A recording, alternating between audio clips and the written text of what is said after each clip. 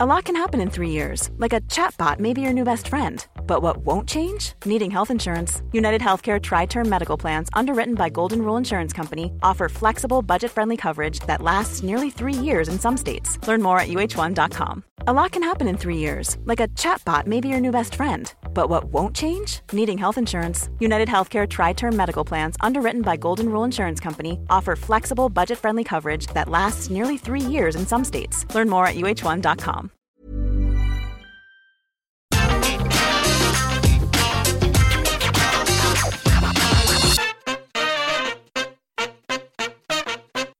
I've waited an awful long time to finally have the moment to do this, as long as I've ever been a wrestling fan. And after this week's NXT, finally got it out of my system.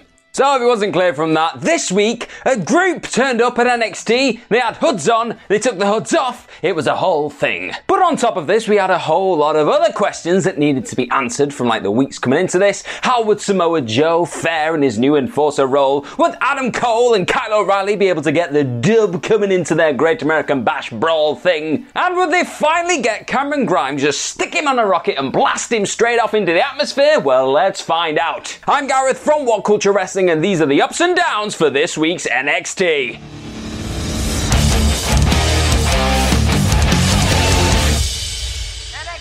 ups and downs.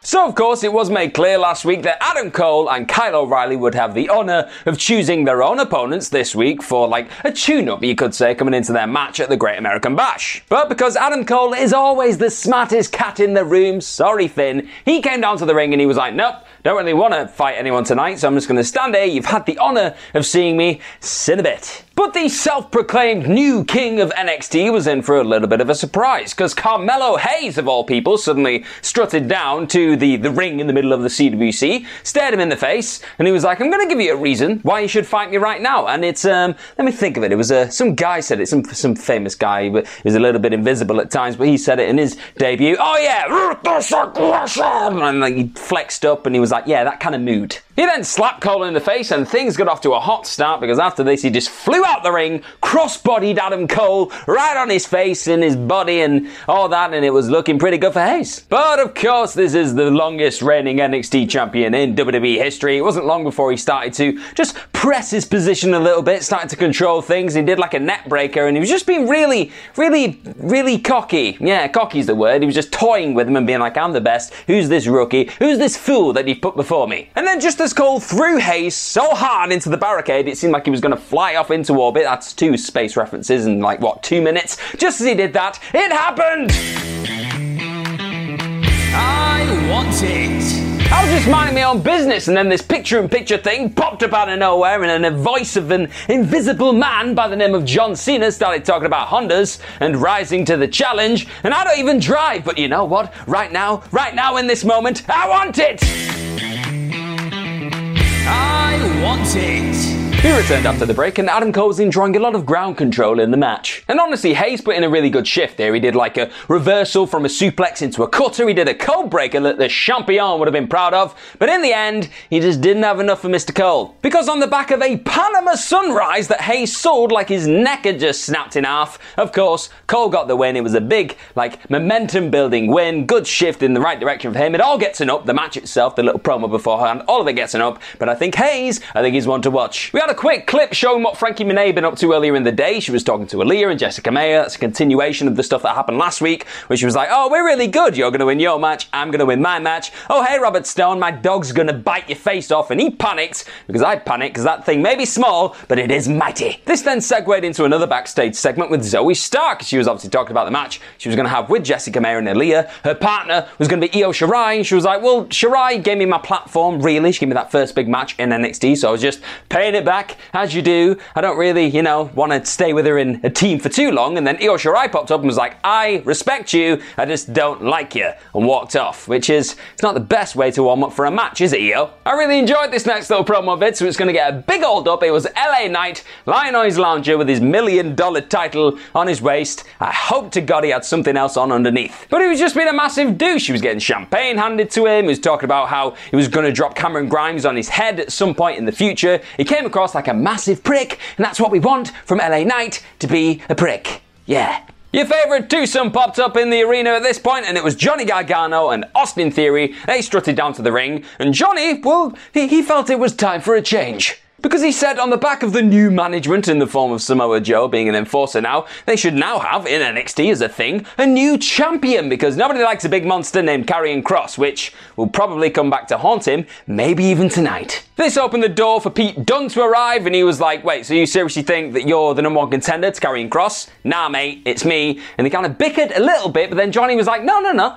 we're law-abiding citizens. I don't want to get eaten alive and choked out by Samoa Joe, so we're just going to leave this. I'm just going to put my mic down. And he just left. He was very peaceful, very amicable. It was a nice change of pace. But Austin Theory clearly didn't get the memo, because as he was leaving, he was like, I've got my eyes on you, Pete Dunne. And as he put the finger out, he's obviously never watched what Pete Dunne does in the ring. He had his finger snapped, and he just only had himself to blame. Really, it was stupid. But the whole segment thing's gonna get up. Oh yeah, and because of the fact that Johnny Gargano called Pete Dunne Peter at one point, we're going to bring up that Gargano meter. That's going to get an 81%, because your boy chuckled. He had a jolly good time. Then Cameron Grimes showed up in his Rolls Royce, and he was feeling very benevolent. He was handing out money to everyone. He's like, hey guys, you treat yourself, you do this. It was a bit of a change from his cocky kind of money spending days. He was a bit more like, you look after yourself. And then some stupid idiot with colourful hair popped up and was like, oh, have you just been looking after Ted DiBiase in his retirement home and his nursing home? And then he punched him in the face and said, that's for Ted. Good for you, Cameron, good for you. We had Mackenzie Mitchell backstage then having a conversation with Adam Cole about his win and how that really factored into his match against Kyle O'Reilly in the future. And he was like, nope, not going to give him my thoughts and feelings on that. I don't care. I just want to get across the fact that I'm my own man and I do whatever the hell I want. But then William Regal showed up and he was like, right, all that beef between you and Samoa Joe, it's done. He choked you out. It's over. Game over. And Adam Cole was like, no, it's not over. He choked me out and I didn't deserve to be choked out. He should have repercussions. And Regal just clearly disagreed. So they were going back and forth for ages. It wasn't really going to go anywhere. So Adam Cole just said, right, stuff you. I'm going to leave. And he did. A battery then popped up, like a charging thing, and it went up to like 31%. It carried on doing this throughout the show. It went to 41%, 51%. And whether this is all leading to the moment that my terrible phone that loses charge after 10 minutes is going to debut in NXT, the ultimate heel. Johnny Gargano then took us into the place that we all know and love, so it was time to step into my office. And this was lovely to see. Johnny was extending an olive branch of sorts by bringing a new pencil after he infamously snapped Regal's old one, because he only has one pencil, apparently. He did that, and then he was like, right, I want to see, obviously, some consequences for the fact that Pete Dunne just savagely broke my friend's finger. And he was like, okay, there are consequences, you're going to have a match. And Johnny was like, what? Now? It takes a whole hour to get into my gear, and that, again, made me laugh. But we've already done one Gargano meter for today, and that's all you're going to get.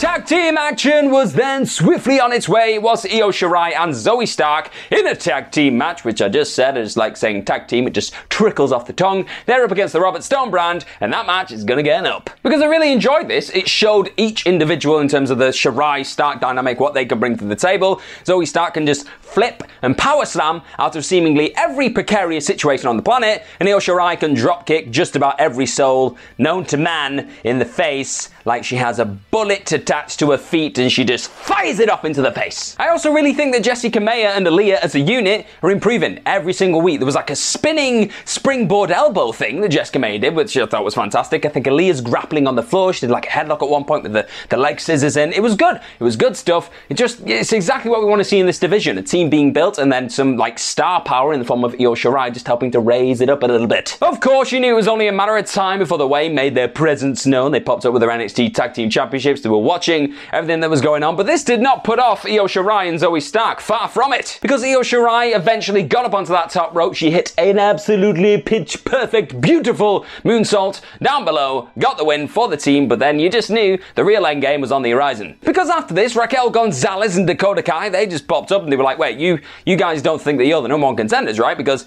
we're the number one contenders. And then Shotzi Blackheart and Ember Moon came out and they were like, you guys don't think that you're the number one contender. And you see where I'm going. Everyone was just thrown into the ring. They all started brawling. And this is just something that we've seen time and time again in NXT. So I was very close to being like, oh, giving it a down. But we're not giving it a down because Samoa Joe is the new sheriff in town and things gonna change. Because he came into the arena and just brought all the security with him. There was a big like sea of people just came out, split everything up. Joe was in the ring. He was like, not on my watch. We're not having brawls anymore like this. I think we may see the end of brawls until later on because this is still NXT. And after last week's hellacious tornado tag team match encounter between the Grizzled Young Veterans and Timothy Toothless Thatcher and Old Man Ciampa, it was confirmed that the latter team, the ones that actually won the match, are going to be facing MSK for the NXT Tag Team Championships at the Great American Bash. That's going to be a thing, and it's going to be a really good thing too. And they're going to have a face-to-face next week. Oh, it's the gift that keeps on giving. But before we get to that tag team match, we had another one, which was popping up on this week's show. It was,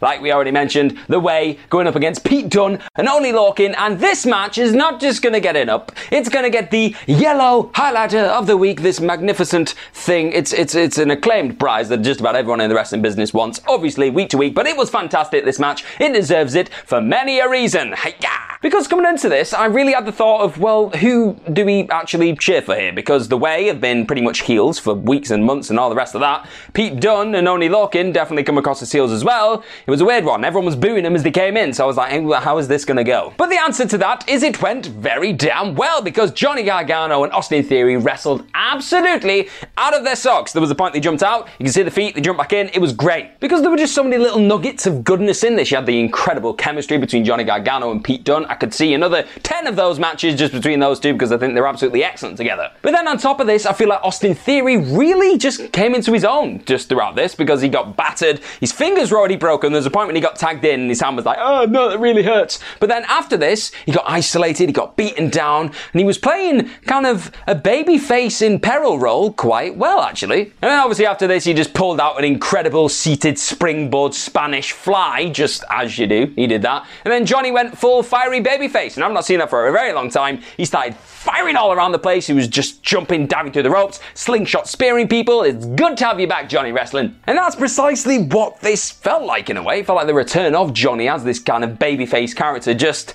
because, well, nobody else could fill that role at this moment in time. But that's what he did. And then in the end, he just like flew out of the ring. He smashed into Pete Dunne. He was collapsed on the floor. And he came back in, hit the one final beat on Oney Lorcan. And then The Way just won. That was it. They won the match. It was a great match. It had a clean finish, really, in the grand scheme of things. I think you can count it as that. It was good stuff. But things got a bit mucky afterwards, because Karrion Kross was not happy about the comments made earlier in the night, because he just suddenly attacked Johnny Gargano from behind, and then Austin Theory got underneath him. And I think they've put this on Instagram or Twitter or something. It felt very reminiscent of Simba and Mufasa. He was like, oh, Johnny, you okay? And I was like, that is too much, man. I did not tune into NXT to have my heartstrings pulled. But I think given the options that we have in the main event scene at this moment in time, or lack of, because of throwing everybody into a fatal five-way just because you wanted Karrion Kross to look like a monster, because of all that, putting Johnny in a singles match with Karrion, it's not the worst idea in the world, because Johnny can have a very good match with a cuckoo banana. Straight after this, we had Karrion Kross backstage. After beating up Johnny, he bumped into Samoa Joe, not literally, because he was like, oh, I understand that unless I provoke you physically, you can't touch this. No, he didn't do that. And then Samoa Joe was like, all right, cool, champ. Yeah, you walked past me, and it was just all very tense. It was very tense, and Scarlett was staring at him, and it was very tense. Then Pete Dunne popped up. He stared at him. It was all very intense. It was either intense / there was tension, or Samoa Joe just has lovely eyes. Could just be that. Another announcement, we've got a big 3-way tag team women's championship #1 contender match thing that's going to happen next week. It's going to obviously be Dakota Kai, Raquel Gonzalez taking on Shotzi Blackheart and Ember Moon, and then the team of Io Shirai and Zoe Stark. So that match is going to be great. It's going to be good stuff. Again, I feel like it's just helping build this division. I know I tend to complain when you just throw these like viable contenders just into a match for the sake of it, like you've got no clear direction. But on this occasion, I feel like it's helping, because just, I don't know, it's nice seeing this many contenders for the belts. They feel like something worth fighting for a change. Frankie Monet's world premiere encore was next, and look, I'll be honest with you, you're probably not going to remember this match next week, but it did what it had to do. It did its job, so it's getting up. Because I think the key success story out of this whole little thing this week was the fact that we saw Frankie Monet just channel a bit more of a vicious side. She was landing some haymakers, she was just getting very violent, but Elektra Lopez, who was obviously the person taking her on in this match, got her stuff in as well. She got a few little licks of offense. It was like a spinning back elbow, there was like 2 elbows in a row, and then she started shaking her hips, which made me start shaking my hips, and I got distracted, so I was like, stop it, Lopez! But after a glam slam, Monet did get the win. That's obviously the direction we're going in with her right now, making her feel like an indomitable force. But I think you really need to just push the trigger on this Jessica May, Aaliyah thing, just put them together, have them as a trio, as the dominant new faction in the women's division. Just do it. It makes sense. I think, like I said last week, the Robert Stone brand has run its course. Just give Monet some money and some people they. Bronson Reed had a quick backstage interview where he was asked to address the comments of Santos Escobar last week. He was like, I don't really know how to address this. I've pancaked the guy week after week. What more does he want? But then Hit Row arrived and Isaiah Swerve Scott stared at Bronson Reed. He was like, I think I want that belt. And then Top Dollar was like, oh, I'm the real monster here. And he was like, oh, are you really? And then Ashanti Adonis just popped up and was like, Ever Rise, that's a thing. Because obviously they were going to fight Ever Rise later in the night. It was all a bit muddled, but it's fine. We're going to move on. Oh yeah, before we got to the Ever Rise and Hit Row match, we saw earlier on in the day on Twitter, Ever Rise had attempted to spray paint Top Dollar's car without checking to see if he was in it. And of course he was in it. And he was like, dudes, you're wearing ski masks, but I can still see on your t-shirt it says Ever Rise. You gotta think these things through. But it was that match after this, and yep, you guessed it, we're bringing it back.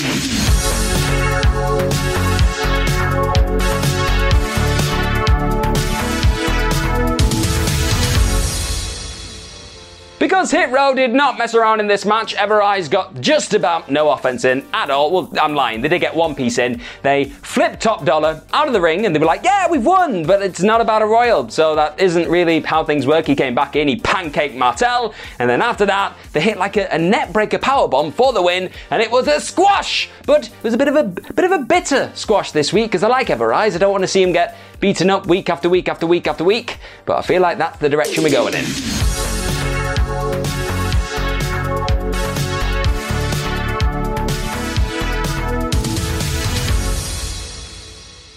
Mercedes Martinez, she was backstage. They were going to have a mixed tag team match that was announced for next week. It was going to be Xia Li and Boa taking on Mercedes Martinez and nobody apparently. She was like, I don't need anyone, but then Xia Li attacked her. She was like, oh no, what are we going to do now? And Jake Atlas popped up, which I love Jake Atlas. I think he's great. So I was like, woohoo, cool, we've got him to do something. I feel like he's got some substance he can sink his teeth into, but I just hope to God this doesn't mean he gets stink breathed by Mei Ying next week, which now I've said it, it's gonna happen, isn't it? But then, before you knew it, it was time for the main event of the evening. It was Kyle O'Reilly taking on Kushida. They had hype video packages like they do on NXT for the big main events. They had them all the way through the show, through the night, and I was amped up. I was giddy for this. I could not wait, and guess what? It delivered. It's getting an up. Because if you love grappling and just anything technical, anything that kind of crosses over into the world of MMA, just like I do, then you'd love this, because it just was that. It was just a game of chess, a game of physical chess on the floor, and it's something that I just can't do, and I find it really impressive. Look, and I know I made the point last week of Kyle O'Reilly probably being a bit dumb, picking Kushida, one of the most informed people in NXT, to have a match with just before he has a match with Adam Cole at the Great American Bash. But, like a lot of you said in the comments section, and like even Beth Phoenix said on commentary, iron sharpens iron, and my boy, my God, my goodness, there was a lot of iron and a lot of sharpening going on in this match. And of course, these two just know each other very well. So every time O'Reilly went for his kicks or his knees, Kushida answered back with his own. And every time Kushida went for the hoverboard lock, we had like transitions into arm bars, into more arm bars. There was more arm bars than a man in a bar with a leg. No. And because there had to be a winner in the end, because NXT actually gives a toss about that and just doesn't do stupid non-finishes, looking at you, Hell in a Cell, we did get exactly that, and this time it was Kyle O'Reilly, and it was in a roll-up. I know, we hate those things, surely, but in this match, in this scenario, it really worked because he out-thought Kushida. He out-grappled him, out-maneuvered him, and in that moment, it just made sense. But before we could get too giddy about all that, things just moved yet again because Adam Cole got involved, and he had a big fight with Kyle O'Reilly. They got dragged out of the CWC. Joe sent all of his big security men down again. He was like, get them, boys. They all ran out. Joe was like, yeah, get them out of the ring. But then, as all this was happening, Kushida was left vulnerable in the ring, and oh boy, the Diamond Mine have arrived. Because they had the hoods on, and that's what the hood thing was at the start of the whole video. They arrived, and they started beating up Kushida. It was Roderick Strong, Tyler Rust, and Hideko Suzuki, along with Malcolm Bivens. The Diamond Mine is officially open, but what in the hell did they want, and what did Kushida do? Why is this all happening? But that, my friends, all around the world, is what a cliffhanger is supposed to do. If it wasn't crystal clear, Diamond Mine, all that stuff, it's going to get an up because I like debuts, /returns, /people shaving their heads. It's good stuff, it's all great. I can't wait to see what's happening next week on NXT. And for the first time in the history of NXT, well, at least since I have been watching it, we've got no downs on this show. So obviously the show itself is going to get a big old up. It was a good one. Roundabout Season 2, presented by Nissan, is live now, and we're back to share more stories from the road and the memories made along the way. We're talking rest stops, if we're stopping to get gas. You will be timed. Misguided plans. I grew up in the city, so I have a healthy fear of real extreme darkness. A lot of laughs. Y'all weird, but you were different. And so much more. Listen and subscribe wherever you get your podcasts.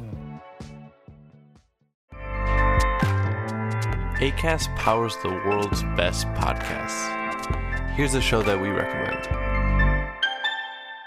The Real Housewives is a guilty pleasure for most, but if you're looking to not feel guilty about that pleasure, tune in to Everything Iconic with me, Danny Pellegrino, where I break down all the messy moments and behind-the-scenes antics of Bravo's popular franchise. And on Everything Iconic, I also interview celebrity guests like Kelly Ripa, Keke Palmer, Drew Barrymore, Cameron Diaz, and more about their guilty pleasures, their past work, and so much more. So if you're pop culture obsessed and find yourself watching way too much reality TV like me, tune into Everything Iconic with Danny Pellegrino, wherever you listen to podcasts. Acast helps creators launch, grow, and monetize their podcasts everywhere. Acast.com.